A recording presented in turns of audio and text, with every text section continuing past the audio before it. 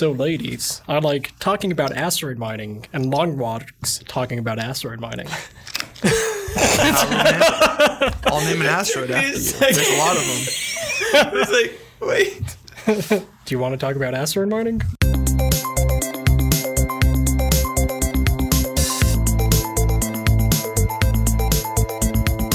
Welcome to SpexCast, a podcast for discussing the science and technology of space exploration. I'm Phil, and joining me today we have TJ. Hello. And Augie. Hello. And a little bit later, we'll have Anthony Hennig joining us to talk about his thesis on asteroid mining and public policy. So first of all, at the suggestion of one of our listeners, we're going to talk a little bit about recent news in space exploration, and we're going to destinate about 15 minutes to that discussion. So the first story I have on my list is actually one about Spex itself, RIT space exploration. So Augie, why don't you talk about what happened this past weekend? So this past weekend, we launched our second high-altitude balloon of the school year. It reached about 97,000 feet and popped and landed about an hour drive away. So we were able to recover it, bring it back. We got GoPro footage off of it. And that's posted online on YouTube. If you search for RIT space exploration high altitude balloon, it'll come up. And basically, what we were testing is a CubeSat deployment mechanism, which was a senior design project. The way RIT works is that they have all the engineers get together and form a multidisciplinary senior design project. It's a capstone project. It's essentially a capstone project, exactly, that they have to come up with a deliverable at the end of the year. And Anthony actually was on this team, and they developed basically a mechanism to deploy solar panels for a CubeSat, like a low-cost way to do so. Yeah, it's like the sides of the cube are spring-loaded and flip out so that rather than only one side facing the sun at a time, you can have effectively three sides of a cube facing the sun with all solar panels, so you could generate much more power. And it uses nichrome, basically. You cut, when you heat nichrome up, it cuts a little wire that allows them to deploy their mechanism. And we get to test that on the high-altitude balloon. We had it mounted on the outside. Yeah. So the reason why putting it on a high-altitude balloon is because it's pretty much space, since when the balloon carries it out of the thick parts of the atmosphere. And so it's not exactly in space because there's still air up there. But effectively, same temperature range. Temperatures can drop to about negative 60 C, and the pressure is about 1% of Earth's atmosphere. Right. So it's not quite space, but it definitely allows us to test our hardware in a much harsher environment than you can find for here on Earth for cheaply. Yeah. Yeah. And our second piece of Spex news is that this Saturday, Spex is having their payload feasibility review. Basically, all this past semester, Spex has been working on 2 payloads for a CubeSat, basically doing proof of concept and design engineering. We have an electrodynamic tether, where we would extend a conductive wire from our CubeSat to generate electricity. And our second payload is advanced radiation memory testing, where we would use cutting-edge computer memory on space and basically build up flight heritage for that so that NASA and other organizations can be more confident in using this new technology on other satellites. So we have had 2 teams working the entire semester, kind of working on those different issues, coming up with a payload plan for that. And Spex as a whole is going to sit down on Saturday and basically see what went well, what didn't go well, and plot out what we're going to be working on for next semester, with the goal being that we would submit the CubeSat Launch Initiative proposal in November and then begin development work on our CubeSat following that. Right. So the CubeSat Launch Initiative proposal, it's basically if you can demonstrate to NASA that you can do good science in space and that you're capable of actually producing a functioning CubeSat to do that project, NASA will help you get into space. Basically, they foot the cost for launch. So you hand over your CubeSat to NASA, and you get to do your mission. So that's our goal, and that's in November. So there's a good time crunch. I think we can do it. I'm excited. So why don't we move into some more international news? And the first story in the news this past week was, you may have seen it, Kepler basically detected a bunch of new exoplanets, and NASA announced that they've found an additional 1,284 planets. Yeah, so actually, we've found a lot more, but from the ground and satellites, we can't prove that certain things we see are actually exoplanets because they might be weird binary star systems or something.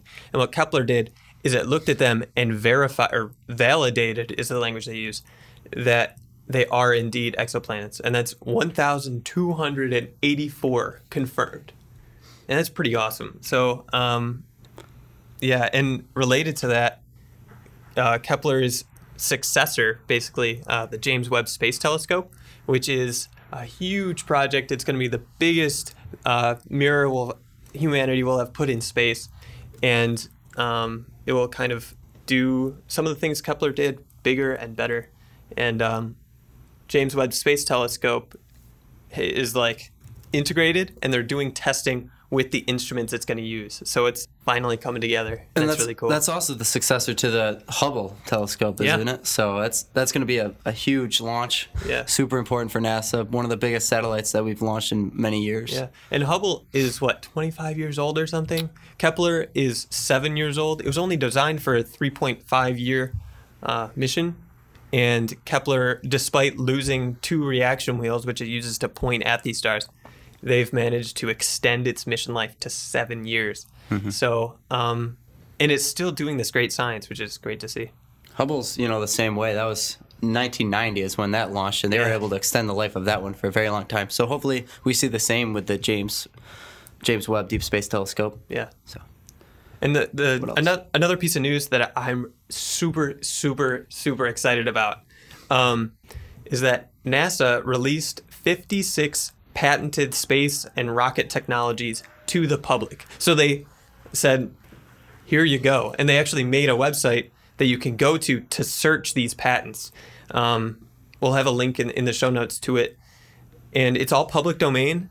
And when I read this article, the most important part is that when they release these patents, they said they are freely available for unrestricted commercial use, which means that SpaceX, the United Launch Alliance, Blue Origin, any satellite company, anyone doing stuff in space can borrow this knowledge that NASA has done and use it to develop their own technology. Like everything from rocket nozzles to hypersonic flight. Yeah. You can kind of see a precursor in this in Bigelow Aerospace, where NASA worked on a module for the ISS called TransHab, and eventually NASA and Congress decided the whole program was too expensive to fully complete and add that module to the ISS, and so a lot of that work kind of got disbanded. And so what Bigelow did was he went to NASA and actually purchased those patents from NASA, and started his own company around building inflatable space station modules. And so we're finally getting progress on that front. Beam, which was their Bigelow Expandable Activity Module, is the first ISS attachable module that's inflatable, and that's slowly progressing. They've had 2 test modules in orbit. And so that is a kind of an example of a NASA and commercial partnership, with that being NASA sold the patents. This is NASA giving them out for free. The public domain. So it's even easier for companies and individuals to work with this technology. Yeah. So our next news item is this article. Ars Technica did a whole write-up on this super strippy rocket titled "One Small Stipulation for NASA, One Giant Burden for Exploration." So I encourage you guys to go to Ars Technica and read the whole thing. But basically it talks about how NASA is giving seed money to these new small sat launchers. Companies called like Firefly Aerospace and Electron Rocket are building small rockets to launch roughly 100-kilogram payloads into orbit. Yeah, so it's it looks like a sounding rocket, which is suborbital, like basically a missile pointed straight up. But these ones are capable of sending these would be orbit. orbital. They're basically smaller Falcon 1s, if you're familiar with that platform. Most of these are private entities, so this is kind of considered new space. Space has kind of opened that trail, and a lot of these companies are filling in that bottom kind of edge of the market that no one is servicing now that Falcon 1's discontinued. So that was a program running by NASA, and the article goes into Senator Shelby, who represents the great state of Alabama, and a little bit of pork that got thrown in with this program, where you're looking at $5 to $6 million allocated to each of these companies for R&D, and there's a $30 million earmark for any company that was working with the Super Strippy rocket platform. And that's this sounding rocket. Yeah, so this was an older project that was actually a partnership with the University of Hawaii, Aerojet, and the United States government. and that was to design a small rocket to put a small payload into orbit. And so this project was big, and I believe in the early 2000s, and after several failures was discontinued. So they tried out the technology, ran into some problems, and eventually discontinued it. And so now there is an earmark for $30 million for any company that wants to take this technology and utilize it basically as their main platform. So basically reuse this rocket. And there are only 2 companies with plans to use that. They're both from Alabama. And so there's an interesting kind of... interesting dynamic there. Very interesting dynamic. And the senator pushing this earmark is Senator Shelby from Alabama, right? Yes. So the bigger problem with this is that a lot of companies have already invested their own private capital into building small launchers. Right. So by incentivizing an alternative that isn't necessarily better, by giving them federal money, doesn't really help these other companies. Like in the news a few weeks ago, 2 of the SpaceX founders actually broke out and started their own company called Vector Space Systems that's designed to do essentially the same thing, launch small satellites into orbit. But this kind of hurts them because they're now going to have to compete with another, potentially 2 more companies that are using something that's already been developed that they're getting essentially free money for continuing. Right. Yeah. And so another kind of angle this article goes on to is that NASA's advanced technology research budget, this is taking a significant chunk out of that for technology that's being developed by the private sector already. So this $30 million is the $30 million from NASA's budget. Yes. So they can't spend this $30 million on the Clipper to Europa. Yeah, so NASA has an $18 billion budget, so it's rather large. People want it to be bigger, but it's the largest space program budget in the world right now. However, there is roughly $500 million dedicated to advanced technology research, and so $30 million out of that is a significant chunk. So as projects like advanced solar panels, other things for long-term missions to Mars, things that need a long lead time of development, those are getting scaled back because there's not enough money. And this project, which already has the requirements met through the private sector, is getting funded. Well, should we move on to our 4th and final story? Right. Hennig is here to join us. Hey. Hey, everybody. How you doing? Um, You can tell I'm different because of my weird voice. No. All right, last news item. Boeing CST-100 Starliner has been delayed. This is part of the Commercial Crew Program. They were originally trying to launch at the end of 2017, and now they're targeting mid-2018. Yeah. Well, they're still working toward an unmanned flight in 2017, but the first manned launch is in 2018 now. It's scheduled for 2018. According to, I'm going to cite my sources here. You're welcome, Anthony. Leanne Carrot, who's Boeing's Executive Vice President and President and Chief Executive Officer of Boeing's Defense, Space, and Security Division. So this is pretty cool. There's kind of a small space race, a friendly space race between SpaceX and Boeing. SpaceX plans to fly astronauts to the ISS with Dragon 2 or Crew Dragon, and they were originally a few months ahead, but there's always potential for schedule slip. And now that Boeing has slipped, everyone's kind of looking at SpaceX to see whether they slip or they actually go back to the ISS first. Yeah. There's actually a little prize waiting for them at the ISS. The last shuttle launch in 2011 left an American flag that the astronaut who left said that an American would come and return very shortly. So now, 6 years later, we're finally getting to that point where a U.S. astronaut on a U.S. space vehicle will be able to retrieve that flag. Right. And so SpaceX is still targeting 2017, but as you said, with things in development, especially since Commercial Crew, we want to make sure that these astronauts will be flying on the best possible designs. Mm-hmm. That I'm not going to be surprised if SpaceX slips, but even if SpaceX slips now, there's still, it's still a really close race between them and Boeing. So it'll be really fun to watch. And when you look at the national space policy, that's why I'm here today, is to talk about policy and stuff. When you look at the national space policy, that's a really exciting thing too, because it was the most recent version was drafted in 2010, and it says to support science industry and space-based industry here in the United States of America, which is pretty exciting. So we actually see people competing to get to the International Space Station. I mean, why would you even want to do it? Well, we've got a market. There's interest. There's a lot of public interest, especially if you're one of the listeners to this podcast. And I think it's getting pretty exciting, actually. So it's a good competition, and nobody really loses that much. It's important too, because the longer we wait, the more money we're funding Russia, because that's currently who we pay to launch our astronauts to the International Space Station. I mean, not that there's not so much of a tension between us and Russia. I mean, there. Excuse me.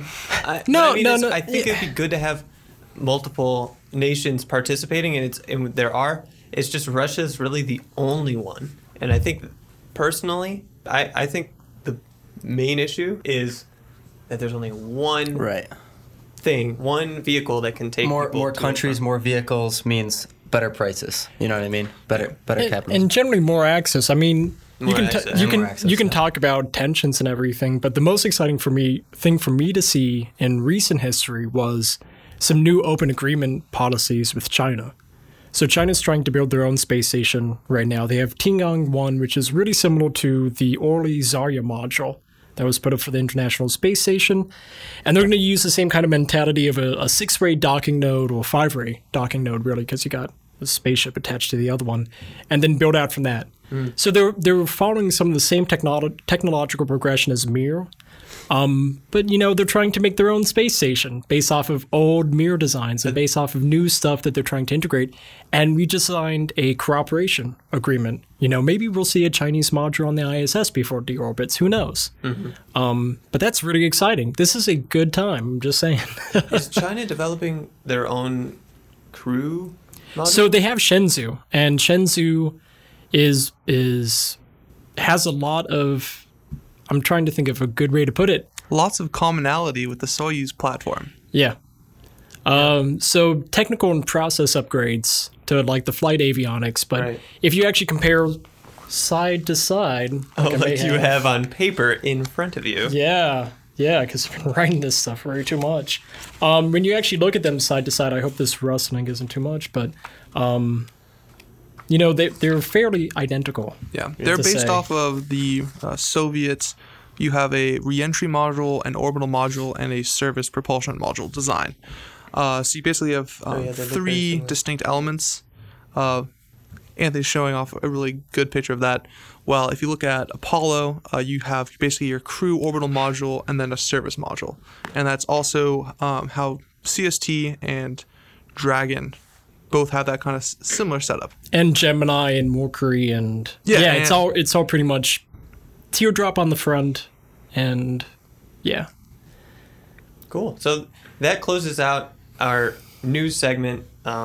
Thanks for that suggestion. If you have more suggestions, you can email us, specscast@gmail.com. So let's move on to the bulk of this episode and what I've been spamming the Twitter about: asteroid mining and public policy. So episode 4, asteroid mining.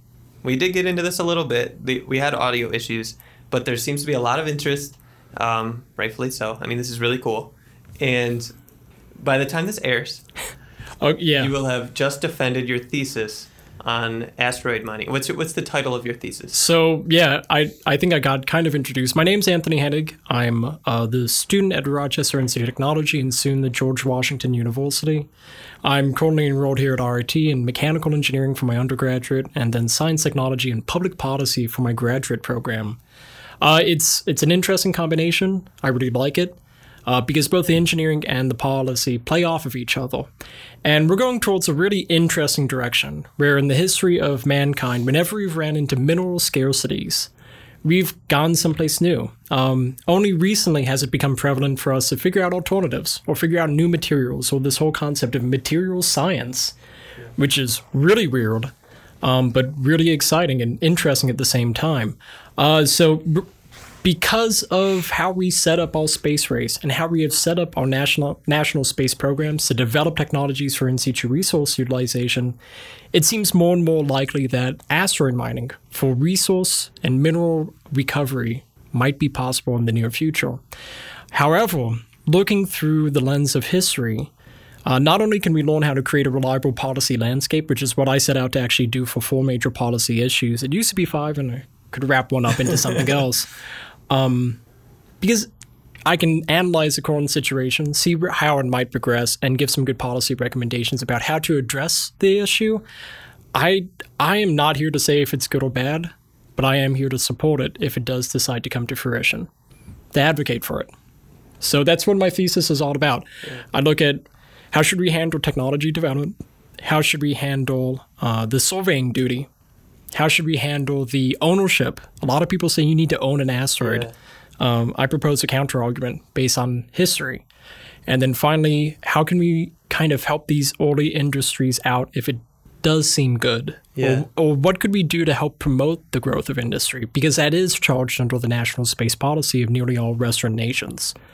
And you mean support it in financially or through infrastructure? I realized the other day I was listening to Intelligence Squared, and they were talking about corporate subsidies. I'm like, oh man, I didn't talk about that at all.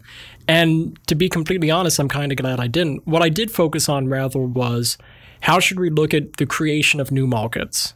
Governments often play a major policy role in saying what can you and can you not sell. And the U.S. Space Act, which was just passed this past November, H.R. 2262, actually said, yeah, U.S. citizens can own, possess, and sell whatever they get from asteroids.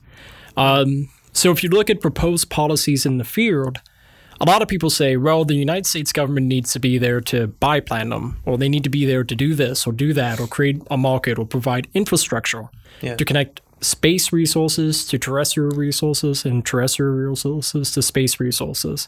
And I looked at it a kind of a interesting light. You know, you have things like the Kelly Airmail Act. We have some interesting situations with mining or nationalized mining and non-nationalized mining throughout the world. You mean terrestrial mining? Terrestrial mining. Yeah, it still happens here on Earth. I mean, we still got a lot of economic resource deposits here. But yeah, did a really serious analysis of what can history teach us. And because this thing has happened before. A lot of times. When? Can you give an example? Oh, I've got a lot of examples. So the ones that everyone calls out the most, gold rushes. Interesting technology development. You have the surveying that finds new resources. In the case of the American Gold Rush, that was found 9 days right before we annexed the western chunks of the United States. Yeah. Did you know there was an Australian gold rush? I did not. Turned out completely different. Massive rebellion. Rebellion how? The miners actually, there was a fee put in place that was prohibitive to mining. You had to pay this upfront before you even started to put a shovel into the dirt, kind of thing. Eureka Stockade rebellions happened about 3 years later, where people were fed up with the risks that they were incurring, not only from the act of mining, but also having to constantly pay this fee with no guarantee. So that was an example. So did they rebel against the policy or against... They rebelled against the soldiers who were enacting the policy. Those charging them the fee. That was, yeah, which was a really interesting thing. I talk about the settling of the New World in the 1400s and 1500s because Spain came over here with the express interest of finding silver. Yeah. And they made a ton of money for the first 50 years. Yeah. And Portugal with the same thing in Brazil. There's a lot of resource exploitation. Yeah. And then you see a complete contrast with the French and British exploitation of the New World. They were focused on renewable industries or scalable industries. Like plantations? Exactly. Or trading. Trading was a big thing. A lot of people forget trading and timber were the other major drivers. And in comparison to those typical silver mines, they could be scared up. And you could have individuals start those plantations or start those trading posts. Right. Whereas with the actual mine, it was in a very specific location. It required. That's all of the resources are there, and once it's gone, it's gone. Yeah. So, with regards to asteroid mining, do you propose something different from those two philosophies, or do you? How do you deal with that in your thesis? So I break down all the major policy issues down into 4 major sections, like I mentioned before. Yeah. And those are based on the policies proposed by other peoples and also what we see in the current policy space. Right. So when you evaluate these different policies, by those 4 criteria, right? Well, what I then do is I break it down into what are the socially and economically advantageous policies that others recommend. So let's talk about technology policy. Yeah, There's a lot of things to be developed out of asteroid mining. for sure. You mean in terms of the technology needed to get us there, or the technology needed Yeah. to actually do the mining? What do you So, mean? yeah, Dr. Ricky J. Lee, he wrote a great book on the topic, and I'm just bringing it up right now. He recommends things, everything from ballots to advanced autonomy. It's a re-entry system. It's a Okay. large ring-shaped parachute. It helps increase your cross-sectional area while also being a parachute to some extent. I see. It's really useful, actually. But there have been recommendations made about how to handle this in terms of what you should develop. Autonomous hardware, in situ resource utilization, guidance, navigation, control, cheaper access to space, electric propulsion, nuclear thermal rocketry. A really popular one that I see mentioned a lot in the literature about why we should do asteroid mining is steam rocketry. Yeah. Instead of going full out nuclear thermal, you say, well, instead of dividing it up into hydrogen and oxygen, I'm just going to pump water into my reaction vessel Yeah. and use that to propel myself along. So you have a lot of discussion about there's a lot of things to develop. Right. And so what I do is I say, well, let's look at some of the historical analogs. When we look at all traditional mining structures, those have been primarily free market. So Spain, the biggest one was De Min Metallica. It was a book drafted by German authors and then brought over to the New World. Okay. And it was all these new techniques about how to get ores out of the ground. It was pretty much free market, and over time it's progressed more and more to this generic research structure. Generic research being, I have a problem, I'm going to go ask the community to solve that problem for me. I'm going to pay someone in the community, they can keep IP for a short period of time, and then go off and capitalize on it. Okay. One step further from that on the spectrum is procurement research. That's like the F-35. Hey, I want a cool plane that can do all these different things. I will contract that job to somebody specifically to develop those technologies and put into a single package. So you have the spectrum. So we see that with mining, but we see with aerospace, we see gradual democratization. We can say, well, we started out as procurement base. We hired someone to make a spacesuit. Playtex, actually. We hired someone to build the Gemini capsule. We hired someone to build this. And are you saying that in the modern industry, it's becoming less of the specific people being requested and more open to like how military contracts, SpaceX was granted the ability to bid on something. So in theory, any private people can bid on it instead of NASA going or the Air Force going to one particular. And there's a huge history of these competitions becoming more and more successful. Open innovation is part of it. And it's becoming very successful within the field of aerospace engineering because it allows more people to engage. So is this transition from one sort of regime of public policy to the new, more open one, is that reflected in the past as well? Or is this something, a new turn that aerospace industry has kind of found its way into? It's been moving in that direction. With the increasing growth of private space application, we've been seeing more and more generic research happen. And we've been seeing even more completely free market competitions happen. If you look at like early aviation, that's another great example. You have things like the Kelly Airmail Act. Back in 1922, 1925, the United States government said, hey, we want to promote airline industry. So anyone who has free space on their plane, you can go over to the post office, pick up some mail, get some cash for it, and fly it across somewhere. And so in that process, you kind of had this like competition structure.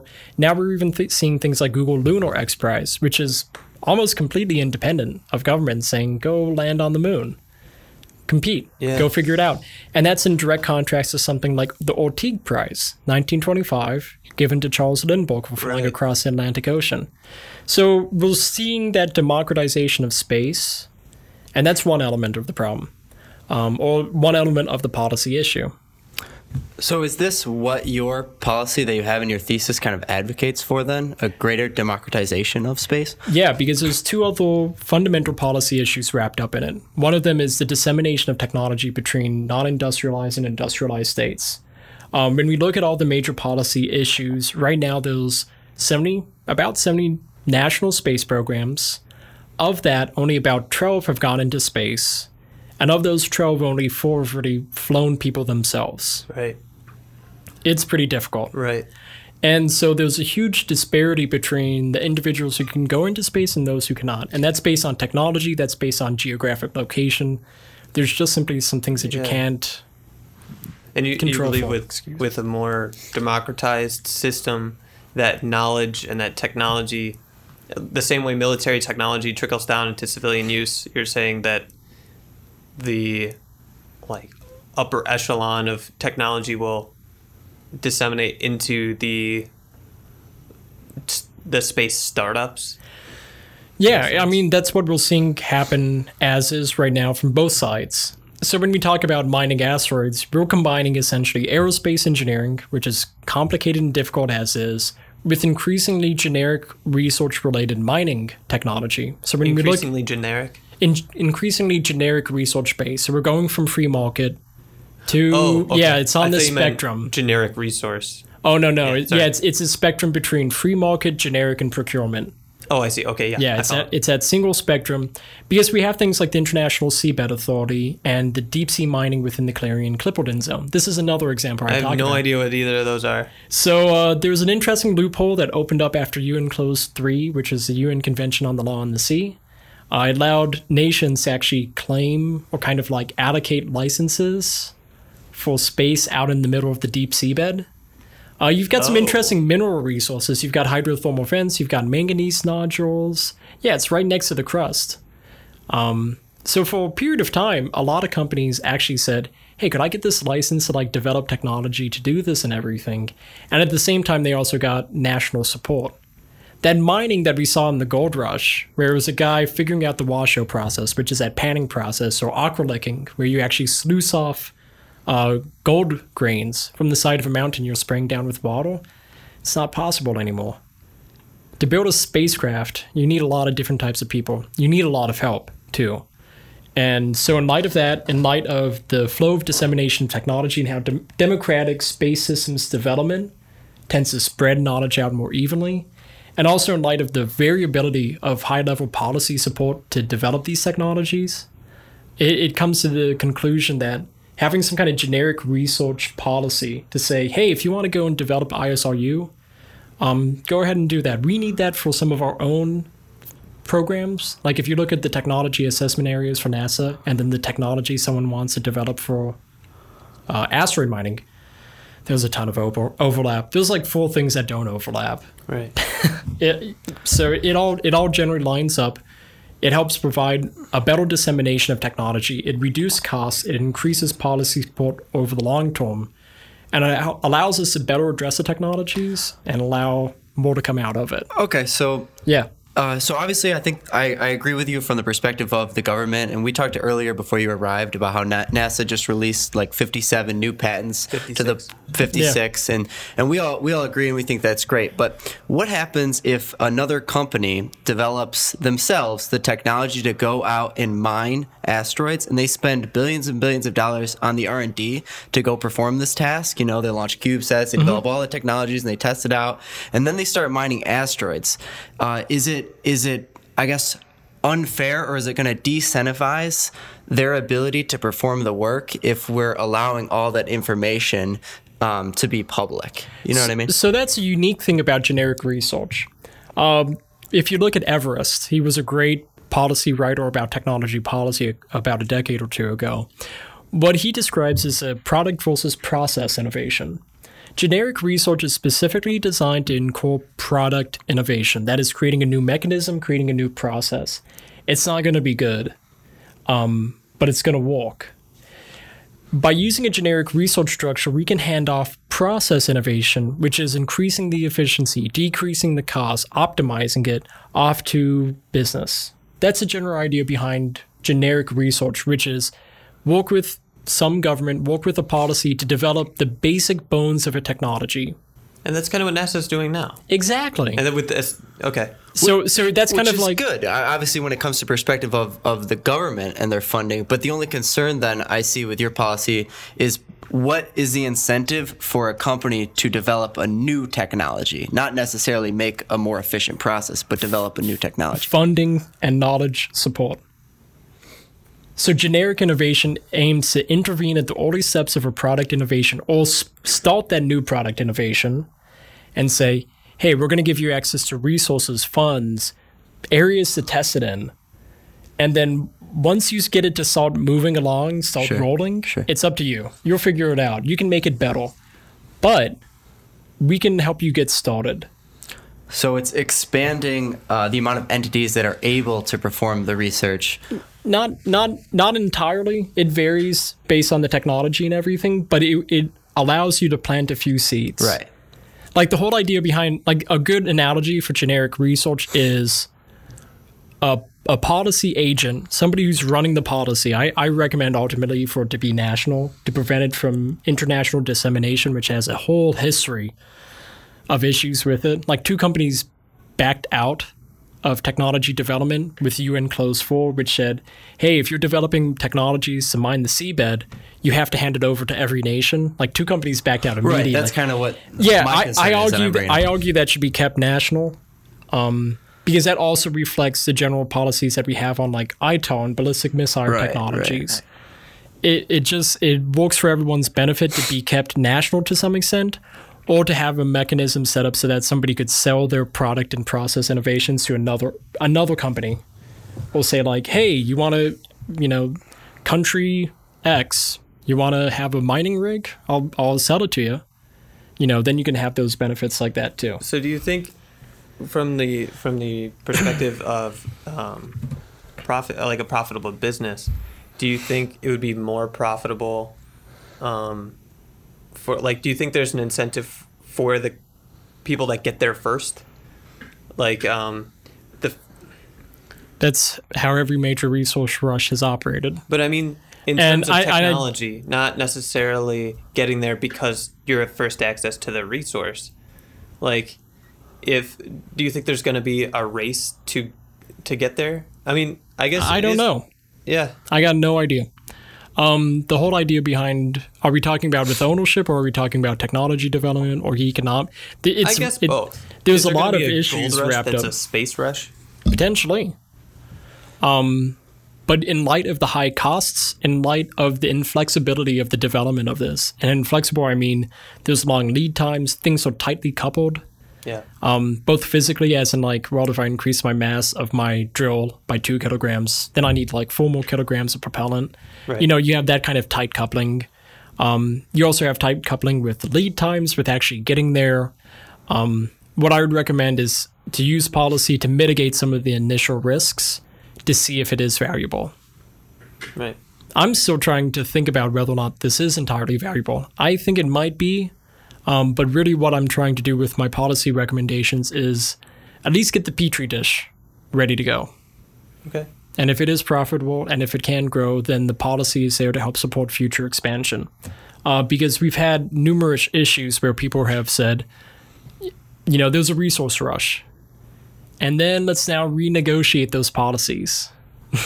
And in light of the upfront costs involved with doing this kind of stuff, in going to space and mounting sometimes months or year-long expeditions to get a few hundred metric tons of resources, that's a lot of money. That's a lot of time. That's a lot of energy. That's a lot of cost. Yeah. And so often the concept behind policy in general, in any public policy, is to reduce risk for certain activities until proven otherwise. There's so much room for activities in space. yeah.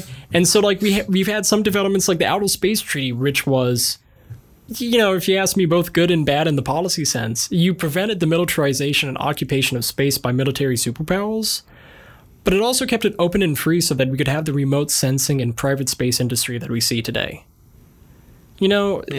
Policy is designed to reduce risk being placed on other people.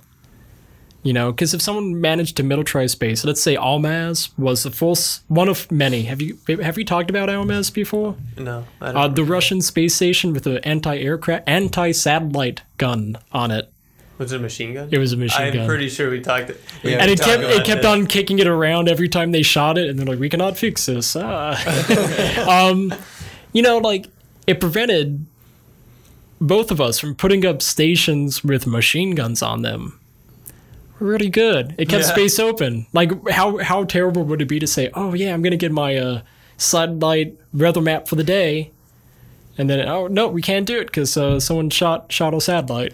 Well, the specific concern to keep it on asteroid mining would maybe be if a company or a national government developed the technology to mine asteroids, and they went out there and they went to the M-type asteroids that have all these metals, and they were able to basically have a monopoly on these. They could basically control all the resources that were brought back on Earth and essentially control the markets. Is there a concern there as well, other than just the military style? So, first and foremost, the Outer Space Treaty prohibits any federal nation from owning and exploiting asteroid resource materials. Now, in light of that, and in light of everything wrapped up in the Outer Space Treaty, and generally how important it is to a fundamental business and kind of political structure to space, I don't think that should change too much. It is an incredible document. But here we go. Did that contradict the thing you said before? You said did you say you did support that asteroid mining is a good thing? So are you? No, I don't know if asteroid mining is or is not a good thing. Okay. I'm trying to design policy recommendations to help support future growth if it does work out.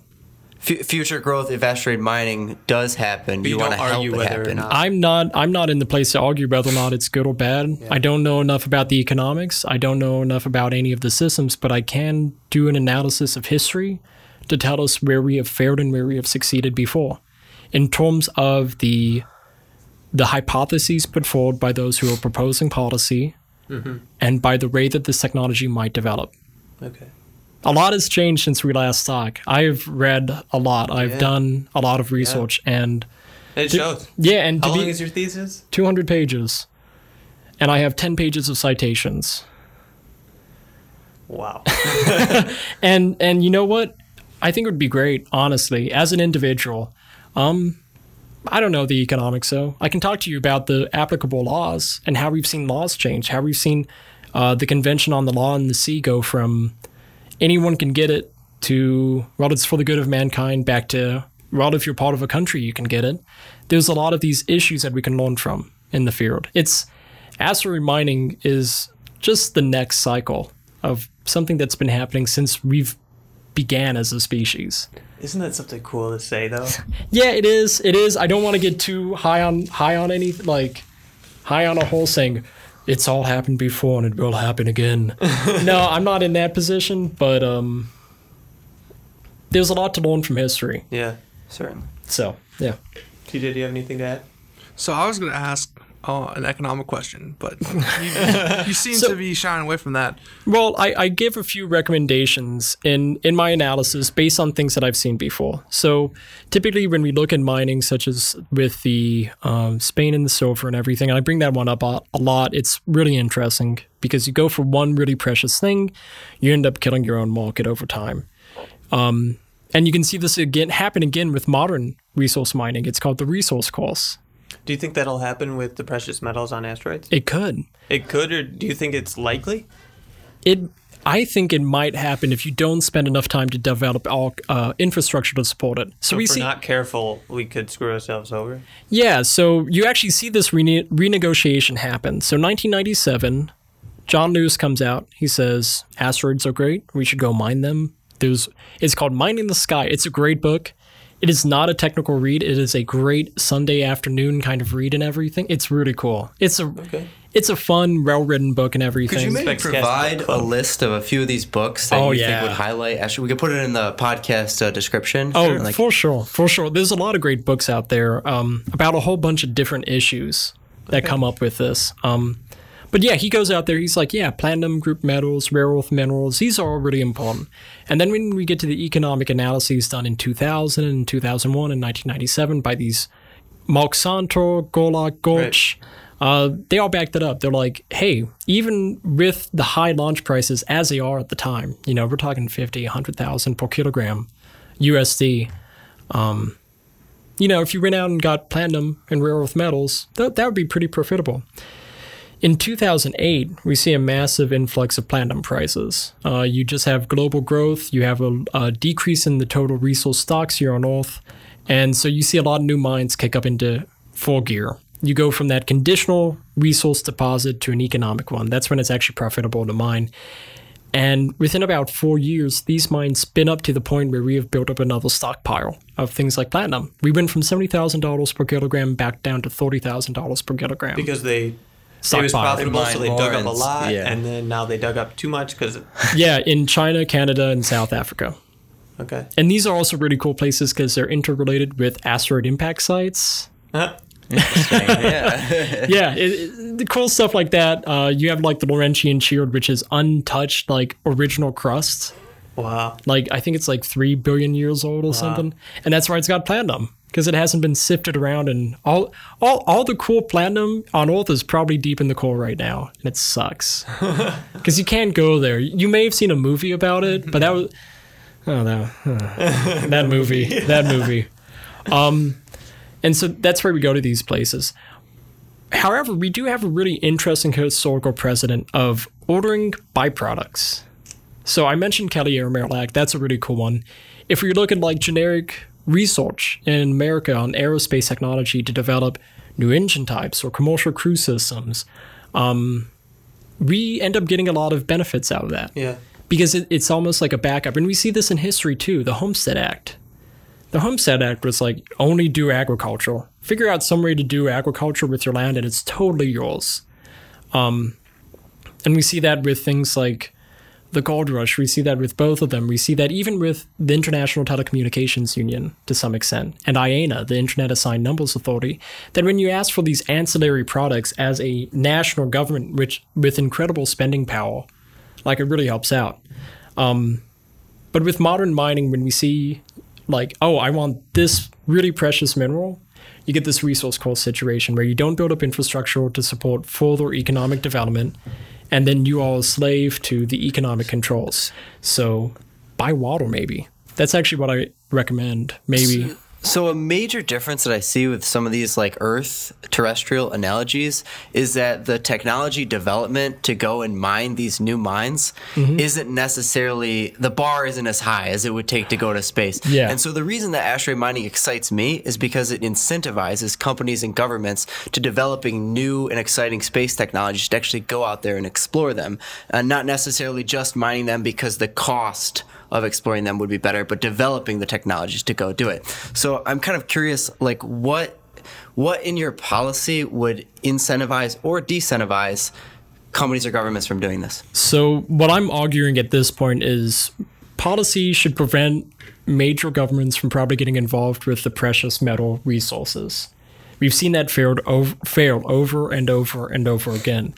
And then when we have the threat of having to give that up underneath the common heritage of mankind, which says no matter what you mine, you have to give it to everyone else equally, which is what we've seen with the International Seabed Authority and even fishing, distant waters fishing. Things get weird. And you also have to look at it in this way. What purpose would anyone have right now for platinum? Just having a couple metric tons of platinum in orbit. Not much. I ultimately recommend asking for an ancillary product, water ice.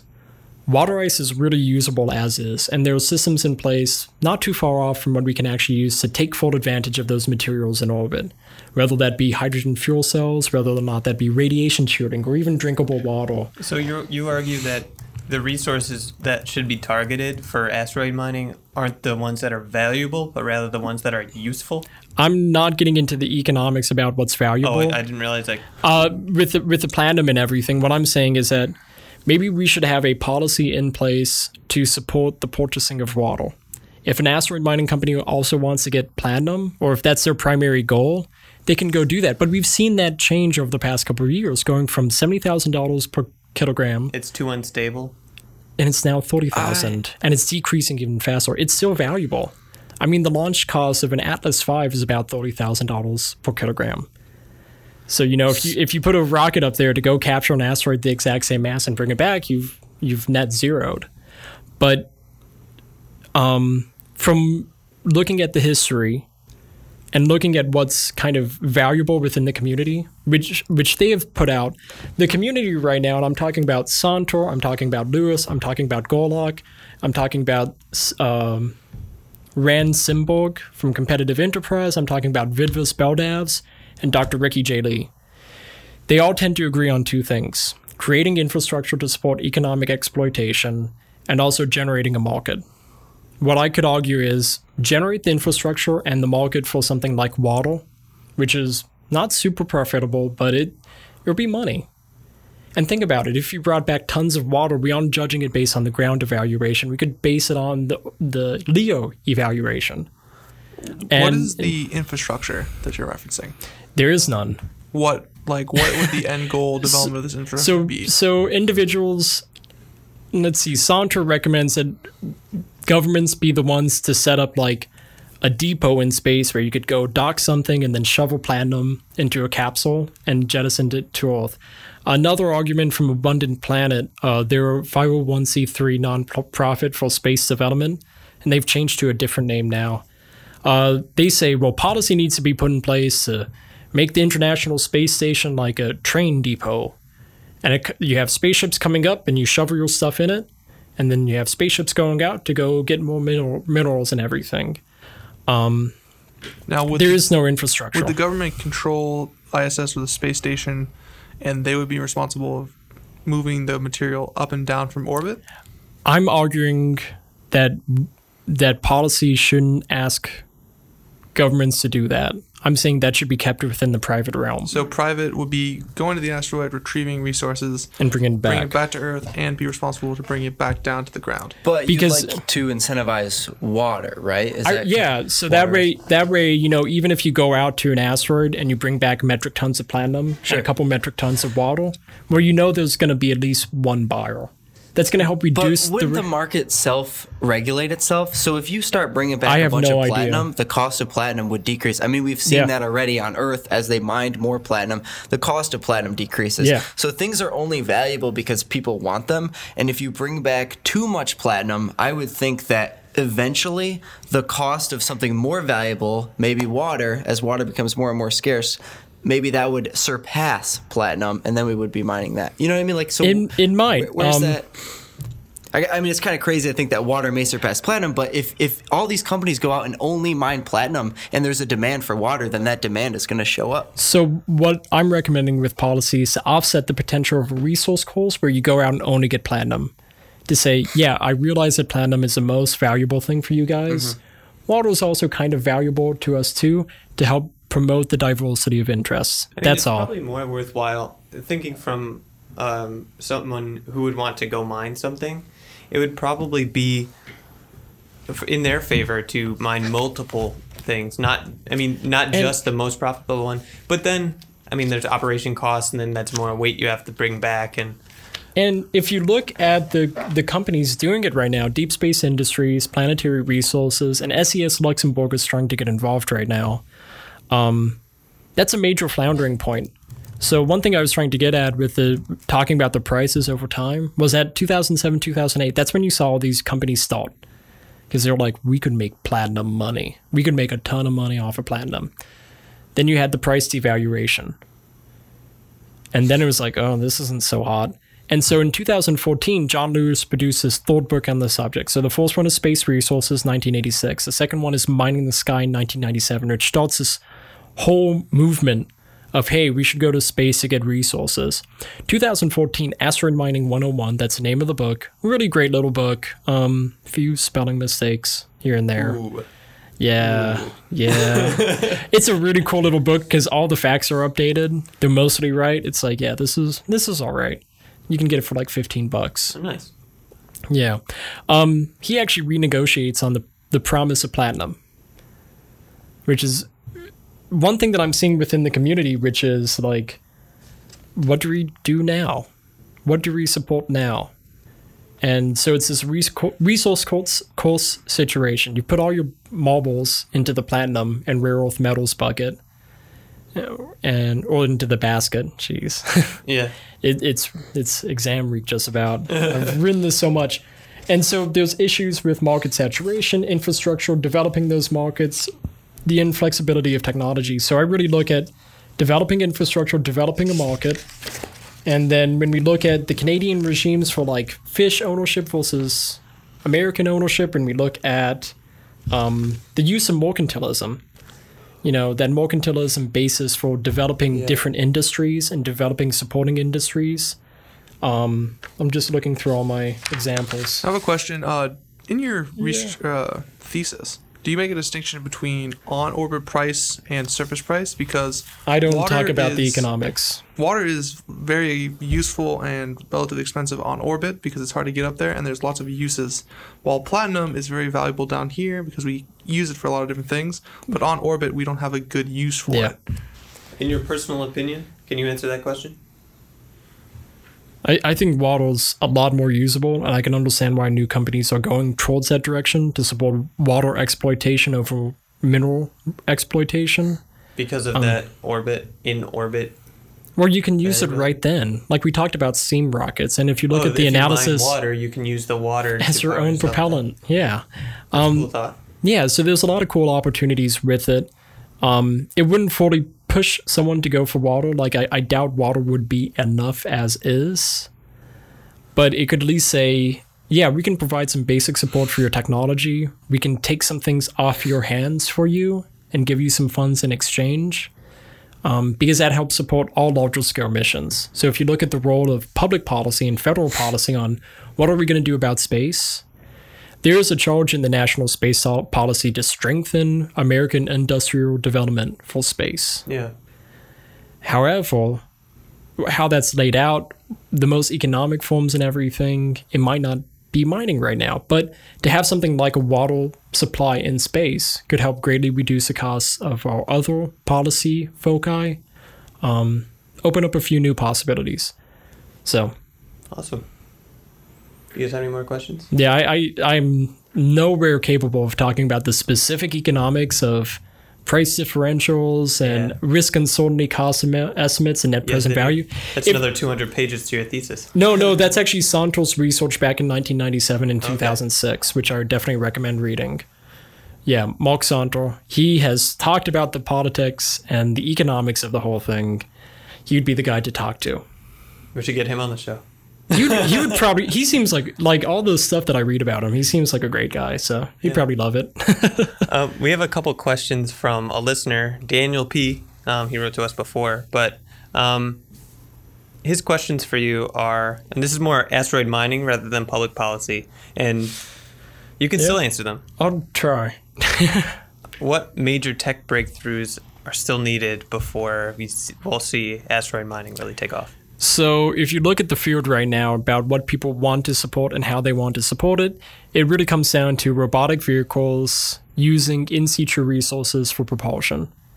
That's typically what we're seeing as a typical mission configuration, like ConOps, concept of operations for spaceflight, is you have some kind of miner that goes through location, really big, really heavy, but it gets you all the good stuff.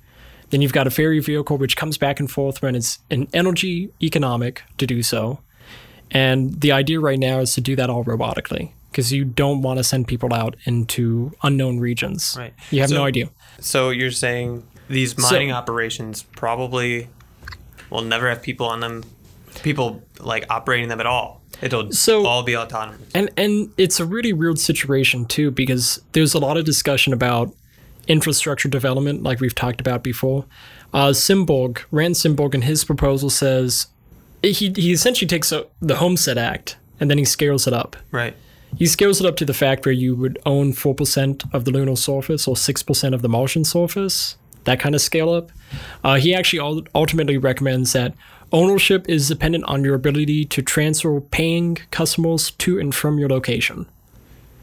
But that doesn't apply to asteroids. No, it doesn't. Well, no, he extends it to asteroids. He's like, yeah, well, if you can transport people to an asteroid, then you should own it.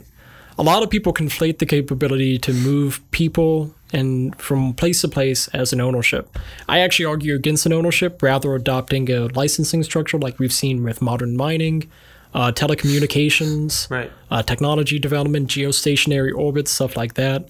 And so it's all over the place. But back to technology development.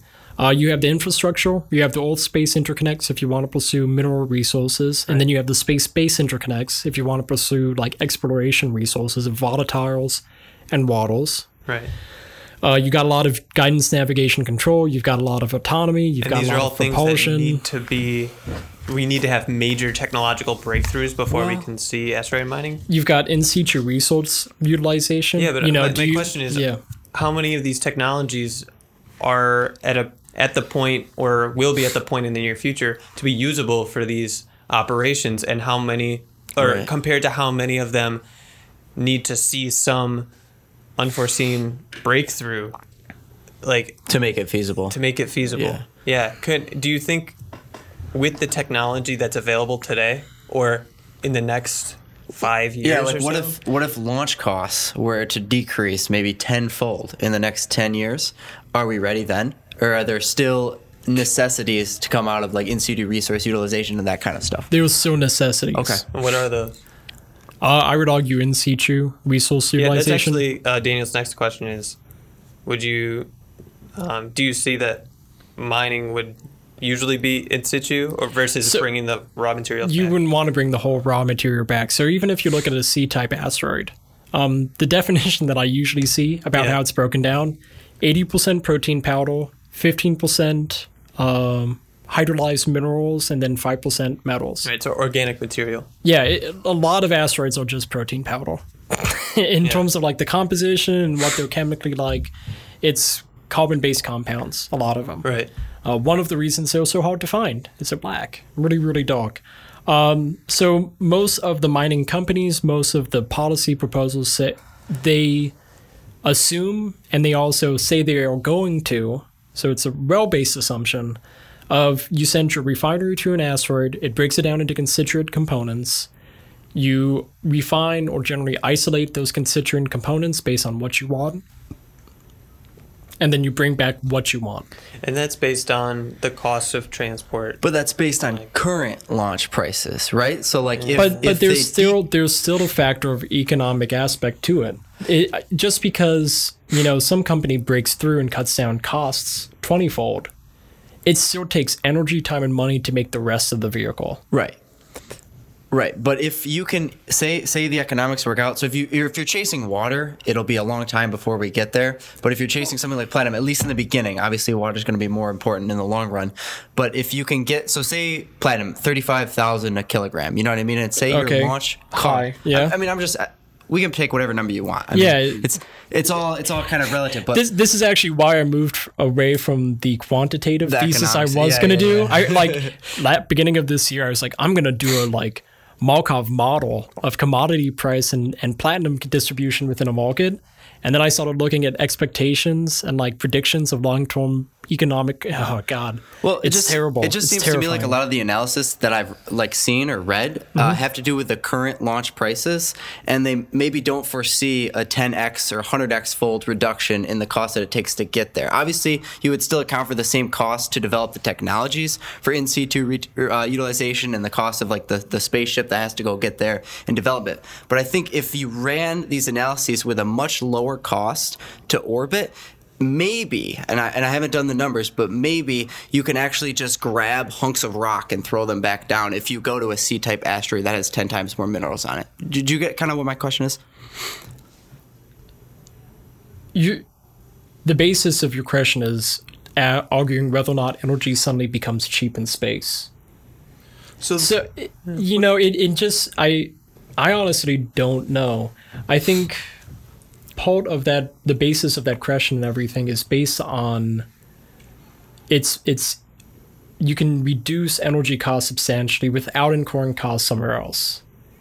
So, I mean, I guess the argument, and from my perspective, versus for in situ, which means mining it at the asteroid Right. versus bringing raw materials back to be refined at near Earth, would be, I guess it would come down to when you're transporting mass. Mass is mass, and it has energy requirements to get it from place to place. Right.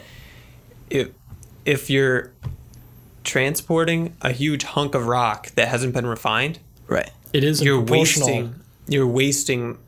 You're You are transporting stuff wasting you a don't lot care. of mass, but it may be more economically viable at that point because the cost of fuel to get to orbit and get there is cheaper. So you can bring more. Mind fuel hitting us with with you the rocket to bring equation, asteroid TJ? back. Yeah, so something that's important to take into account. So Anthony talked about Atlas V, roughly $30,000 per kilogram. Now Yeah. SpaceX is roughly 1,000 per kilogram. That might go down in the near term, but Yeah. we don't know. So even at $1,000 a kilogram, that is the cost to low Earth orbit. So you need to get your vehicle with fuel, and that vehicle needs to go out to the asteroid belt or near the asteroid. Then you either two choices: you mine and get your refined minerals back, or you take all of the mass back. And what happens is that that moving the mass back, getting your spacecraft mass there and moving it back, that's governed by the rocket equation. And so you have a logarithmic increase in the propulsion mass required to bring that small mass back. The logarithmic just means like If I have a payload mass of 1, right? And then I have a propellant mass of X, and that varies on ISP, that varies on even tank size. Remember that? Oh boy. Yeah, as you add more mass, you add more tank, which adds more mass. Yeah. But let's say if I have a payload of 1, and I have a propellant mass of X, if I suddenly have a payload of 2, I'm not going to have a propellant mass of 2X. It's going to be like 4X. yeah. It adds yeah, up yeah. exponentially. Right, if I have a so- propellant mass of 3, it'll be like 9. So it if you bring back a depends. chunk of material that's many more, that has much more mass than a refinery, then the cost to get that mass back is Now, wasted on unusable mass. The important thing is there is going to be an intersection point where it is cheap enough to bring back all the mass. Because That's my point. And your That's- refinery that is- methods don't have to be as good as they've previously been in all the current analysis, which look at the current costs. That is centuries out, maybe. At Because best. do you have any numbers on estimated concentrations of pure platinum Oh, or yeah. pure metals in that? So some of the best asteroids, I got charts and tables. Some of the best asteroids in comparison to what we see on Earth, you can look at, one estimate was 30 to 39 parts per million in terms of platinum concentration on some of the more profitable asteroids. That's in comparison to 10 to 18 on the most profitable mines here in America. So, or not in America, in the world. And that's where it really comes from is asteroids are differentiated, like we see the crust and the core of the Earth is. We have the Right. really light stuff on the surface. We have the really heavy and the really good stuff in the middle. So we see 2, 3, maybe even 4 times as much platinum in asteroids, depending on which one you choose, where it is, where it comes from. There's a little bit of differentiation within the belt itself, which is just great. And some of even the best ones aren't even close to us, which is just great too. Trying to bring up some of my charts and everything. Yeah, so like if we look at things like nickel and everything, nickel iron, which is super useful for construction. If you look at M-type asteroids, those are 80% in concentration, give or take. C-types maybe 10%. Yeah, so looking S-types like a metal 50-ish. asteroid, we're 80%. So that refining step is going to be removing that 20% of non-useful material. Mm-hmm. So it might make sense sooner for those kind of asteroids to be brought back without processing. But you look at the platinum with 13 parts per million. Yeah. There's a huge amount of non-useful mass. It would depend on the type of asteroid. It's not like a one system fits all. There are 3 really interesting types of asteroids, and then they have subtypes in and of themselves. And they'll likely be mined differently. So you have the C-type, that's like your protein powder And asteroid. that will be mined in situ because it's not concentration of valuable, quote unquote, valuable things is relatively low. But a metallic rich one, Like we might be able to get away. It would still be expensive, and it would be more expensive than a refinery, I guess. But we might be able to get away with it as a more crude and then method. you have the S-type. Those are the stony asteroids. Itokawa, that was visited by Hayabusa. Okay. That was a stony asteroid. It looks like a pyre of boulders. And that has it has metals, it's got silicates, it's got hydrolyzed silicates, so it's got water bound up in the stones and everything. It's actually really cool. And then you have the M-type. And there's a lot of theories about origins of M-types and everything. You know, it could be part of a protoplanet. It could have been. But these are metal-rich asteroids. You have some really weird ones, like the Vesta-type Ms, the V-class, which is a subset of M and X class, all over the place. Yeah. And then you have things like 16 Psyche. 16 Psyche, by itself, is enough metal to like sustain mankind for millions of years. But it's one of the most dense objects out there. It's like 4% of the asteroid belt. That's serious, but yeah.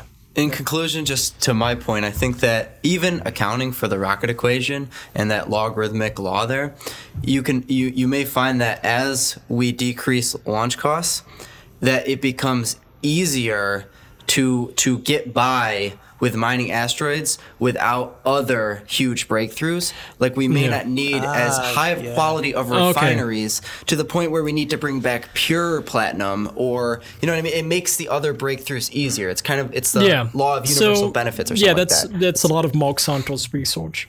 Back in 1970, he saw that the major driving costs for these missions were launch costs. So you are right in that. He comes to some of the same conclusions, but there's still so much extra stuff, like that energy cost as is, right? But adds exponentially it'd be interesting to for the me to total see costs. with current technologies and maybe with projected launch costs within the next 10 years, where that falls. You know what I mean? What the price of say platinum, for example, would need to be for us to say, oh, it's definitely profitable. Let's go do it. And that's it wouldn't actually be sustainable. It might not be sustainable, but like the first steps toward asteroid mining might be. And then when you bring back platinum, the cost of platinum decreases, so maybe it will no longer be sustainable. But then we've set up an infrastructure, and then we can go after other things like water, and But we see so many historical examples where we say, well, we're going to go for the best thing right now and not think about long-term development and infrastructure development to support those alternative methods of making money. And then you have the resource cost, and it has happened with silver, with gold, with deep-sea minerals, with diamonds, with platinum, with palladium, with rare earth metals, with water, with energy, now with land.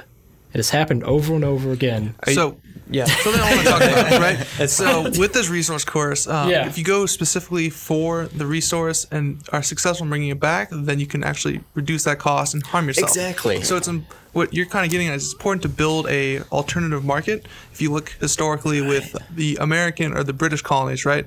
They came here looking for gold, but they actually built a market for their goods, and through the marketplace system, that's how they found success.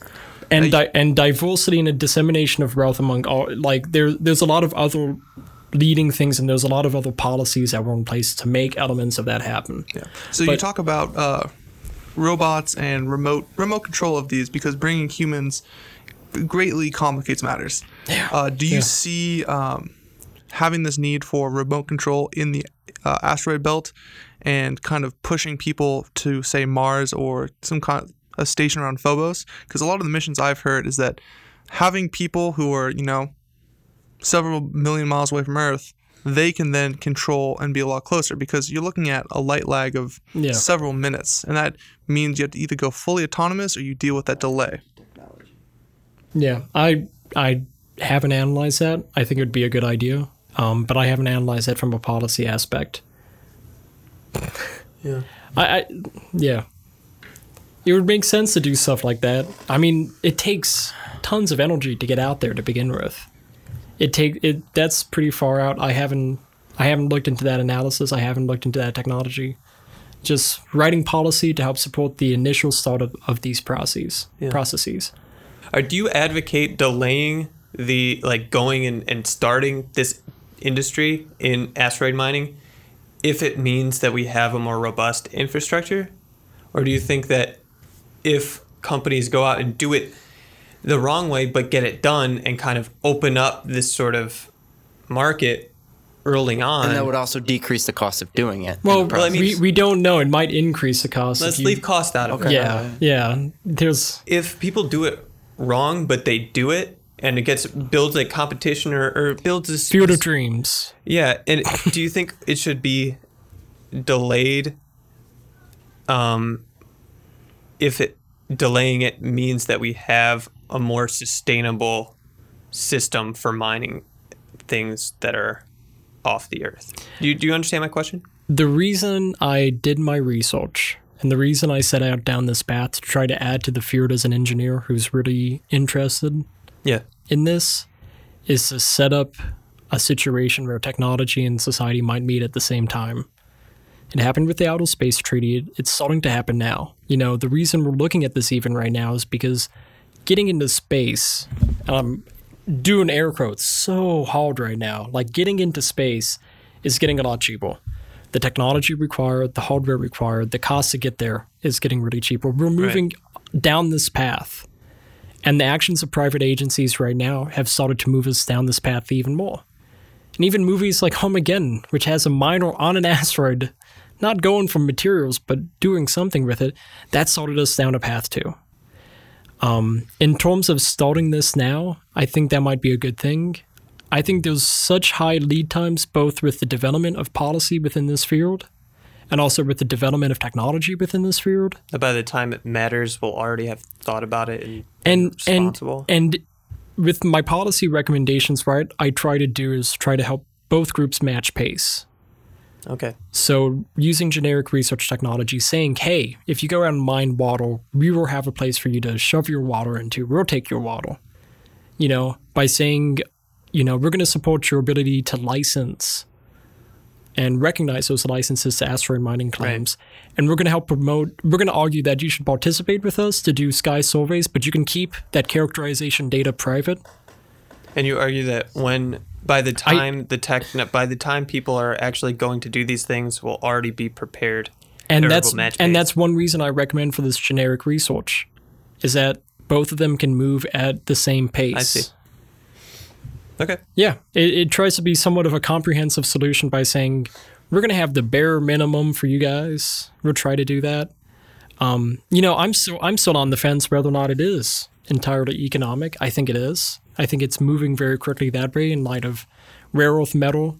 I mean, it isn't just economics. You have to realize some of it is environmental aspects. When you go and mine rare earth metals, those things are so tightly correlated with like radioactive material deposits. And if that's not what you're going to mine for, that sucks. Because now you've got radioactive ore everywhere.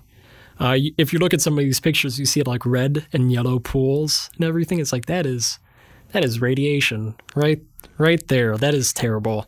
And I think we're interested in the environmental aspect. The economics are looking better. I can't speak much to it, but we're moving in this direction.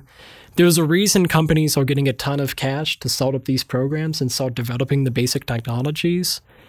Let's try to match pace. Let's try to have policy recommendations to support future economic and socially valuable asteroid resource exploitation activities. That's the name of it.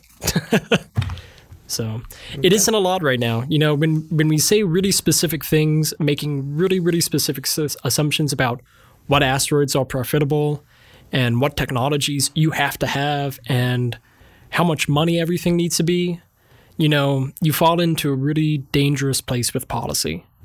Policy should be able to grow and adapt. I provide policy recommendations based on historical analogs. That's it. Right. Not going to bet money on anything right now. I'm going to see how it all plays out. But in terms of mitigating risk, which is the focus of policy, in mitigating risk, whether that be you should wear your seatbelt so you don't harm yourself or other people, do we have codes on how we run nuclear power plants, that policy to mitigate risk can be there. And that's what the goal of this thesis and research work is to do. All right. Thanks a lot, Anthony. Yeah. Appreciate it. Any Really last fun. questions? Or I don't think so. I think that's going to bring Lucky episode number 13, recorded on Friday the 13th, to an end. So we aren't going to have like a Lux canister bust open, right? Hope not. Yeah, and this is also our season 1 finale. It's the end of the semester.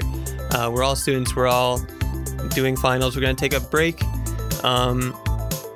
We're hoping to have some more episodes out in the summer and keep this alive. If not, we'll be back in the fall. And in the meantime, I'll still be manning the RIT Specs Twitter at RITSPEX.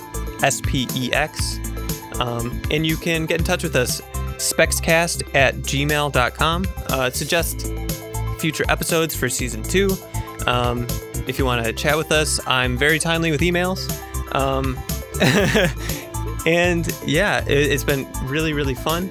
And yeah, thank you guys too, TJ and Augie, for doing this with me. Yeah. So this podcast is made possible by RIT Specs, a space exploration student faculty research organization at the Rochester Institute of Technology. Special thanks to the Interactive Learning Grant Program for giving us the tools to promote student and faculty engagement outside the classroom with these 3 microphones that we're speaking into right now. Our music is by Kevin Hartnell. This has been SpecsCast. We'll see you next season.